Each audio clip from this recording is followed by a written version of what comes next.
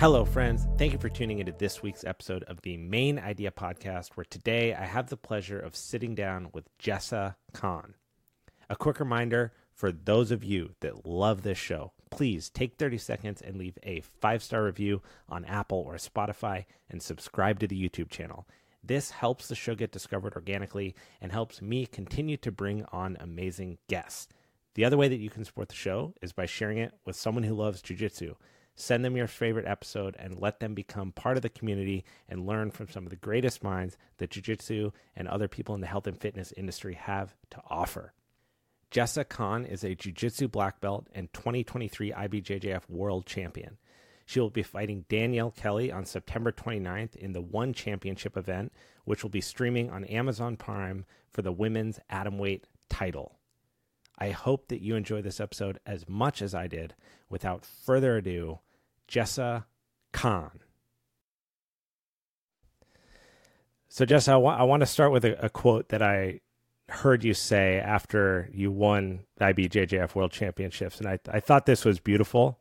And you said that doubt kills more dreams than failure ever will. And it was a pretty emotional moment when you've just won and you're talking about this experience. And I want to know what brought you to that moment where you feel like you made the realization of what that phrase really means? Just me even making it to the finals was like such a big deal for me. I'm sure, you've watched Worlds in the past, but normally you have to win, especially for the girls. It's a little bit different than the guys bracket. The girls, you have to win all of your fights on Saturday, and then the Sunday is just the finals. Yep. But for guys, it's different. Guys normally just do one fight, and then they do all 3 fights on Sunday.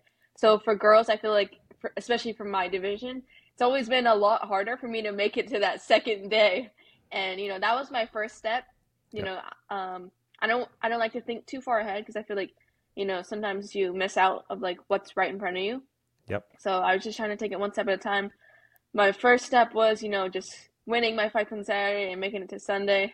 And then once I realized that I finally made it to the finals, that I was just like so happy. Me and Professor Gee were just so stoked because that was like a huge deal for me. I fought Worlds 2 times before that, and I lost like first round. Yeah. And like couldn't even make it to the second round. And now I'm like, wow, I just won 3 matches in a row, like against good competitors, and now I'm in the finals for Worlds. So yeah, it was a huge step. And then something that made it feel even more real was I don't know if you've seen it, but on Sunday when they do the finals, they break down the mats. There's only like 2 mats, and you're gonna fight on one big one. And they actually have both the athletes in separate corners at the pyramid. And then it's just like you have your own little mat, you're warming up, then you look across, it's your opponent warming up. And then after they call both people's names and you both walk out. And I remember seeing that as like a little kid watching like Professor Gee, Hoffa, and like all these other like superstars that I look up to. And I always like wondered like what that felt like and like to be in that position one of these days. And like I finally got to do that. So I thought that was like such a cool experience for me. And then, just to top it off, I ended up winning Worlds. Yeah, I mean, to flip the switch there, you are a superstar, like to grow up and look at that and idolize it and wonder and now be in a position where not only are you excelling, but you're also being recognized for your efforts. I feel like that's one part of being an athlete that's always tough is everyone is working hard. Everyone is grinding and training, right? Everyone's trying because you're the best, and you're not going to go compete against someone who's just started. You're going to go compete against the best in the world. So it could be anybody's day on any given day, but the fact that you're there, it's all lining up, and now you're getting ready to be on this huge international card. I mean, what does that feel like? You got Stamp Fairtex headlining the card. I mean, she's an international superstar. You're right there and going up against someone who you have a history with. I mean, how exciting is this for you? It's really exciting. I had a shot at becoming world champion this year, and now I have another opportunity to also become a champion for women's submission grappling and get the belt. It's a big stepping stone for like history in jiu-jitsu, especially women's jiu-jitsu. And, I have the opportunity to be the first woman to capture that title for the submission grappling for one championship. And I think that's amazing. And also, for this card, it's an all-woman card. And Yep. I think that's so awesome because like you never see that anywhere. And I think it's great because it's not that one's just growing jiu-jitsu, it's also growing different martial arts. And I Mhm. really respect that. And I'm glad that all the other girls are also getting like their opportunity to shine. How did that opportunity come about? So I've actually been signed with one for a year now, and I still never Mm. got around to doing it in a fight. There are a couple opponents that they offered me, but me and my Professor Gee, we never just felt like it was the right opponent or like the right time because I was still like in my gi season. But right after I won Worlds, like literally right after, then like they reached out and they're like, "Do you want to do a title fight against Danielle?" I was like, "Win another title?" I was like, "Sure, I'll do that." Hello, friends. Please let me take a minute to share my experience about why I love my sponsor, AG1. I started taking AG1 because I believe that health starts on the cellular level and believe that gut health is as important as brain health. Between surfing, strength training, jiu-jitsu, striking, and running through businesses, I need every leg up I can manage. That's why I drink AG1 every morning before starting my day, and it makes me feel confident that no matter what happens, I've done a solid for myself and my well-being. As you may know, I'm a creature of habit, and adding AG1 to my daily regimen is an easy-to-do, tasteful hack that gives me assurance that I'm building my health 365 days a year. So if you want to take ownership over your health, it starts with AG1. Try AG1 and get a free 1-year supply of vitamin D and 5 free AG1 travel packs with your first purchase. Go to drinkag1.com/ABE. That's drinkag1.com/ABE. Check it out and take advantage of the offer. Yeah, confidence So has yeah, to be at an all-time high coming off a victory like that and really cementing yourself cementing yourself in the history books of women's jiu-jitsu and jiu-jitsu in general to be a champion. Was there a moment, maybe we can rewind the clock back to kind of how you got into jiu-jitsu, what really brought you into the sport, why the draw towards this incredible art where we roll around in pajamas and choke people out for fun? What was that, what was the kind of initial thing that got Jessa introduced to jiu-jitsu and grappling, and then what really made it stick for you? Why is it something you wanted to keep going with? okay, yeah. So I'll give you a little background because it kind of adds up to the story. But my dad was in the Navy for about 20 years now, Yep. and we were kind of bouncing around from state to state. And I was born in Texas, and then I moved to California. After that, I started moving to Hawaii, and Hawaii is where I started my journey with jiu-jitsu. Prior to that, while I was living in California, I was actually training karate. I was doing Yep. other sports, but the only martial art at the time was karate. And initially, when I moved to Hawaii, me and my parents were looking for another karate studio, but then I just never found any that I liked. Hmm. So then, in that same shopping plaza was actually a jiu-jitsu place, and my dad ended up just taking me there. He was like, "Oh, it's another martial art. Like, let's try it out. Let's see if it's like similar to karate or like whatever." We didn't really know too much info going in. Yep. And then just after my first class, I've just always loved it and stuck with it. I think because I started when I was 8, so that's like a great time for like a Yeah. kid to like do a bunch of activities and like make friends. So it was like really fun for me to do jiu-jitsu and always like be there. And I had all these friends that were like training with me and stuff. Yep. So yeah, that's kind of where I started at like a House and Gracie jiu-jitsu school. Did you ever feel like giving up? Yeah, I mean there was definitely times where I feel like that's normal. Like everyone, has times where they have like self-doubt about themselves. Yep. Growing up, like throughout my kid belts and like the young like adult belts, like purple to brown, I didn't really feel that because I was like on a good winning streak and I never really had someone to challenge me, which wasn't my fault. It's just, the time and place, like there was just no one in the division that, could give me like the right challenge. Yep. So whenever I got to black belt, that's when things kind of started going downhill for Things me. are a little So different. yeah, no, I was like, things are Yeah. different here, like now it's like anyone that I go against, whether it's like the first round or the second round, like everyone's a black belt and everyone's like really good. So it's not like you're gonna go against like some chump. It's like people are good at black belt, no matter who you go against. And I guess that was like a tough pill to swallow and like for me to handle because I never really faced a challenge throughout my other years. So like Yep. it was unexpected for me and like how to approach the situation too. So, like anyone would do after a loss, like, they go back to the academy, they're fired up to like, train more, get better, and then try to win the next tournament. And I kept doing that. And then while I was doing that, I kept losing. And I'm just like, man, like nothing is working.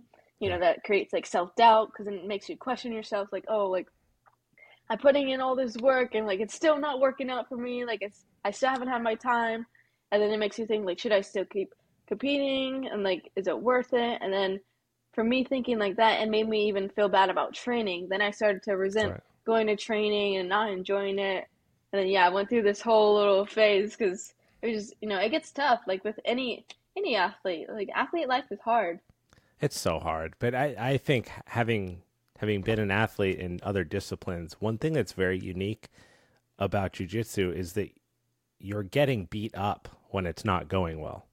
Like growing up skiing competitively, which is what I did way before finding jiu-jitsu, if I was having a bad day skiing or like I couldn't figure something out, it's tough. It's tough to deal with. So you go back to the drawing board and you work on it.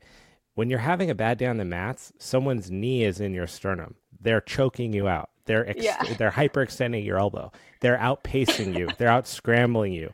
They're knee slicing you. It's like having a bad day in training is so much worse than having a bad day on the basketball court where you're like missing shots. So then you're really faced, and I think even in the 6 years that I've been doing jiu-jitsu, and I'm sure you've seen this a trillion times, you see so many people stop because of exactly that. They're faced with that failure or difficulty, and they're not quite sure how to handle it, where you could fail and go back to the drawing board and then keep working and keep training. I get another training partner, work on something with your coach. I think a lot of people hit that, and it's so overwhelming that they get stuck and then they leave. Yeah, that happens to most people. Like I said, I've been in black belt for about 3 years now, and like those first 2 years were really tough, and like that's pretty much how I was feeling. So yeah, I was like actually like serious about like not competing anymore and like limiting my training because it wasn't fun. And like I was trying to think about like different career paths if I wasn't gonna like stick with jiu-jitsu, and like it got really, it's like the voices, they start going like this, right? Hey, you could do this or you could do that. What is your secret to? I was like scrambling around trying to think of like other ideas I could do because I was like, man, I've been doing jiu-jitsu my whole life. I don't know what else I have for myself right now. What do you think is like your secret to that mental fortitude, that way to find a way to keep going, to truck through those moments of doubt, of despair, of being down, things not going your way? Like what keeps you going, keeps pushing you through that? Yeah, so I mean, it's different for everyone, but at least what worked for me was the people you surround yourself with. I don't know if you've been to AOJ or not, but they're very that's awesome. Yeah, there's very like strong-minded people there, and everyone's on a mission there. Like everyone wants to train hard. They're hungry. They want to become this superstar. They want to win a world, a black belt, and it's hard to be around people and feel a certain way, like you want to give up, because those are the type of people that they're not going to let you just stop and give up. And Professor Gee and my boyfriend Zach, who I started jiu-jitsu with, they played a big role in that and on me continuing. They just kept trying to like reassure myself that like I'm still good, I still got it, and that like things, they take time, and especially for the black belt, like it takes time. I mean, there's some people that we see online that like they win everything in the color belts and then they win everything in the black belt. But then I was like, it's unrealistic. Like there's only like a couple, less than 5 people that I can name that have actually had their whole career like that. Like that's not like, it's not normal. And I guess like there are some people that are at AOJ that are like that, so it kind of makes you feel bad. I'm like, oh, like my journey's not like that. Like I should just stop now, because I was like, I already messed up because I was already on like a losing streak for like 2 years in the black belt. So all of that adds up. But honestly, if it wasn't for like the people that were close to me, like I probably would have like gave up on myself. But I really tried to think about like all the work that I put in throughout the years, all the sacrifices I did, that my family did for me, just to get me here. And I was just thinking that, like, if I were to stop now and like look back in like another year, that I would regret it. Because in jiu-jitsu, like most people are in their prime, early 20s. Yep. And so it's like if you take a break for a year and you stop, like it's kind of hard to get back like on that track, if you're And there's already just having like so such a hard much, time. there's just so much intuitive learning that happens. Like there's so much body mechanic awareness and Yeah. intuition in how you train and how you roll and how you move, that again, comparing it to other sports, it's hard to be away from it and come back. I think to some degree, being away from jiu-jitsu in small amounts can be good because you can forget bad habits and you can see things in a different light. But if you were to take a year off at a high level like that, I can only imagine that the strides that your opponents would make in that time would be like hard to overcome. Yeah.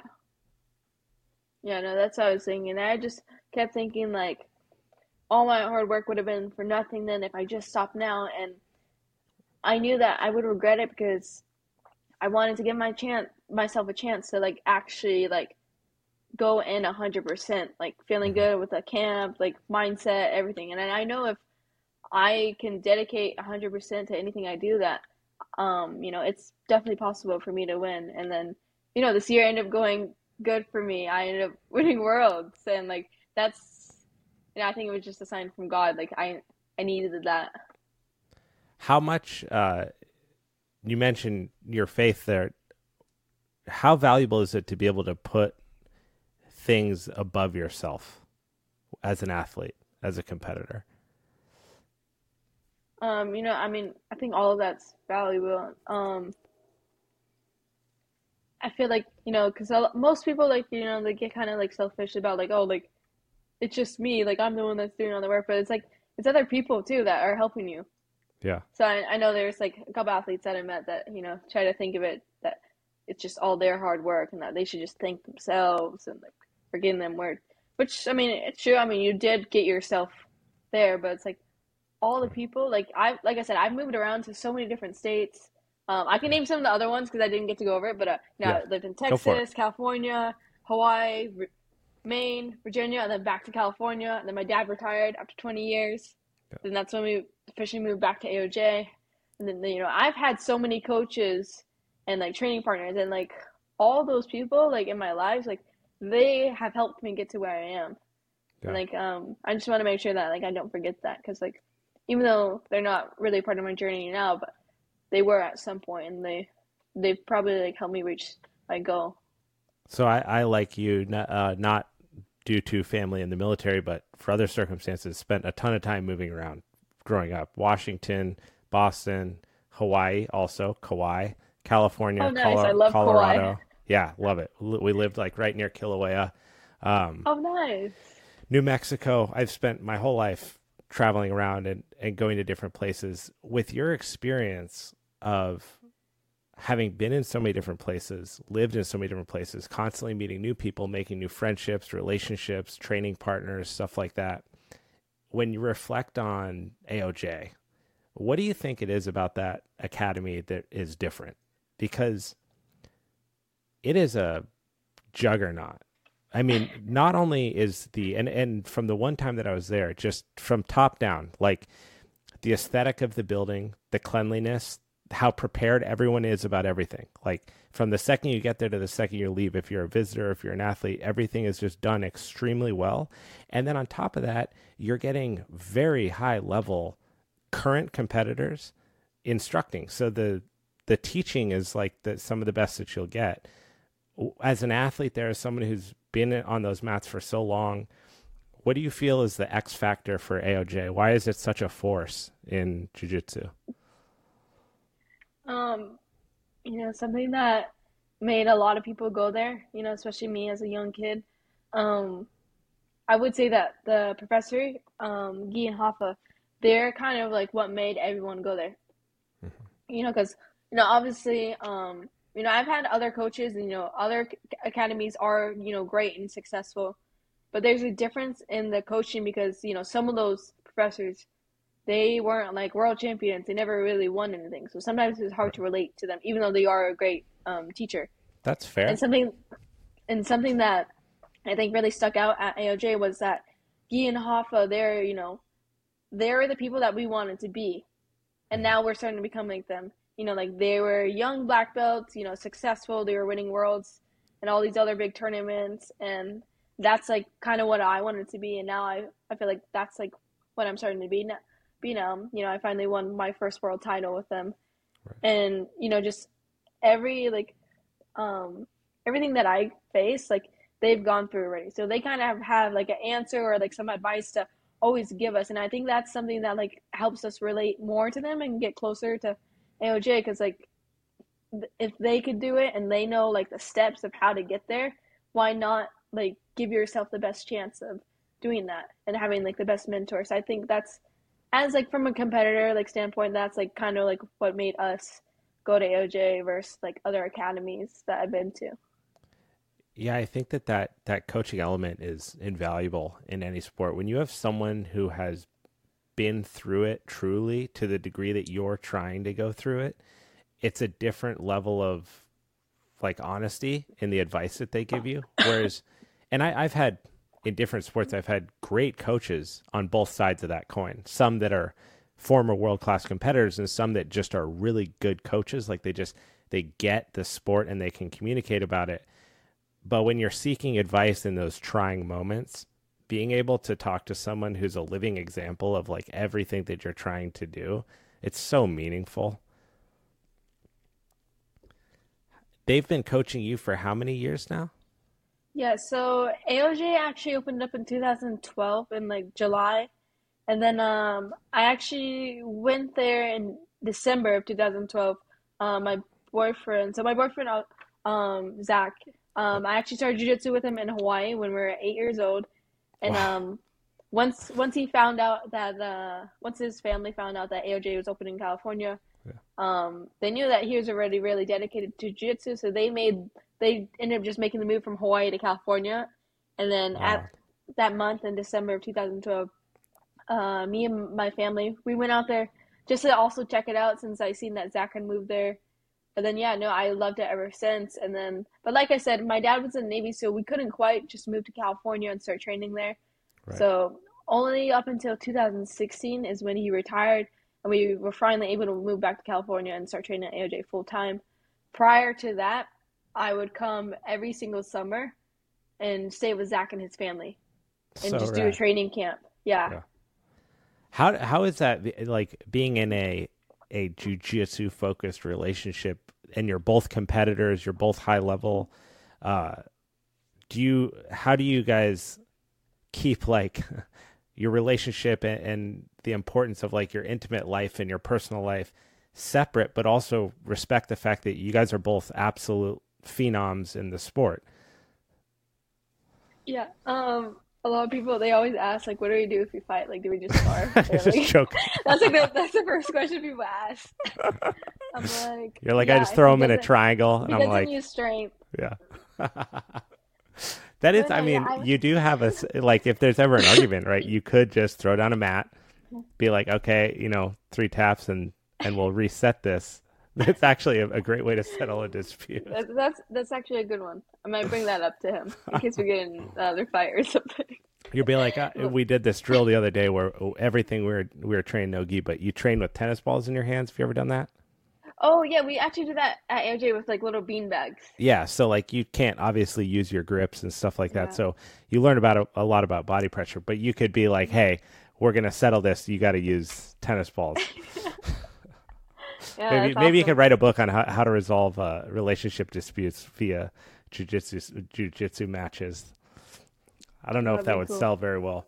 Yeah, I've known Zach since I was 8 years old. We started jiu-jitsu in Hawaii together. Yeah. Like I said, 2012 is when his family made the move to California, start, training at AOJ full time.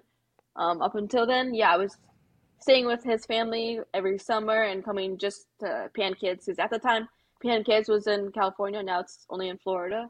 Yep. But I would come for those events. And then, yeah, 2016, my dad wanted to retire, and we're like, I want to go back to AOJ because at the time I was still training jiu-jitsu a lot, but like I was still going to regular school because I was still only like an orange and a green belt. But Yep.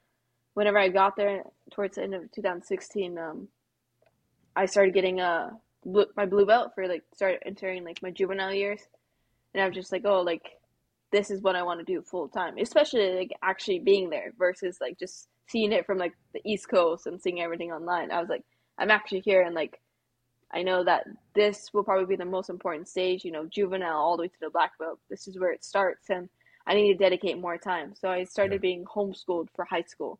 So that you And could perform and compete. yeah, just so, Nice. I could dedicate myself a little bit more to jiu-jitsu. I But yeah, respect so I that. did that.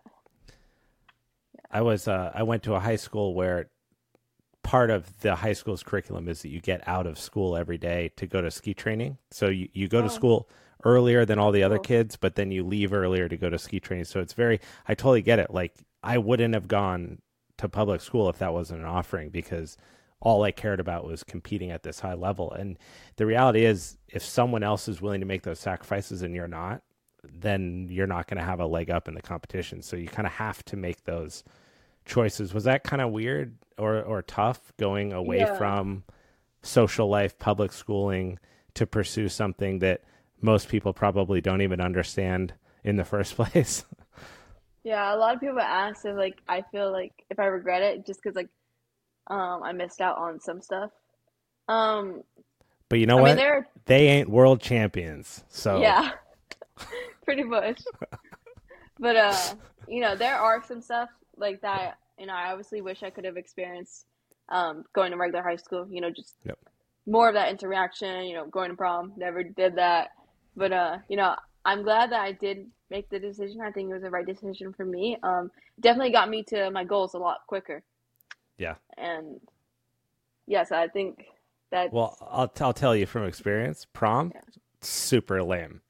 overrated, huh? IBJJF world champion, really, really cool. Prom's like bad dance songs and just like awkwardness. But when you're like a certified badass globally, I think I would take that. I would go back Yeah. and not go to prom, and then I would go to IBJJF World Championship. So Yeah, that's a you're better idea. with your upcoming bout against Danielle Kelly, you know her. You've competed against her in the past. You won by decision. What's the recipe? I feel like for athletes in combat sports, going against someone again, although there's confidence in that, you also know that that person's busting their ass because they don't want to get beat twice by the same person. So the Yeah. rematch actually has very high stakes whenever we see it, whether it's in MMA, whether it's in jiu-jitsu, whether it's in submission only grappling. The rematch is always high stakes. So going into this, how are you preparing? How do you want to finish the fight? And what do you expect her to bring to the table? Yeah, no. You know, just since I did win that first match, I obviously do have some confidence going to myself, um, going into this fight. And then, also just for me, I have a lot of confidence, just because I'm ready to be here and, I just won Worlds, the biggest tournament where I'm fighting the best competitors. Right. And I feel like she's not putting herself out there, and that if the girls that I'm fighting against for to fight her, like I don't think it would go that well for her. And that's how I'd like to think of it as my at training too. Mm-hmm. I feel like I'm training with the best girls at AOJ. We're all like pretty similar in size, but like still like split up with like, our belt ranks and stuff. Yep. But I feel like if she were to come train at AOJ, that like um everyone would be able to, have a good round with her. And like Yeah. that kind of gives me confidence because I'm like, if I just think it like that, like if she were to come here, like yeah, be no questions if I could get a submission or not. But obviously it's different when we're going on like a big stage in front of everyone. She definitely will come out hungry. I know right after she lost that match, she did a like post interview and like right after she wanted to go with me again To already. rematch. So yeah, so I was like definitely after 2 years, she's probably even more hungry now. And How, this time it's on a much bigger stage. And right now she has a lot of hype just because she's done 3 fights with him.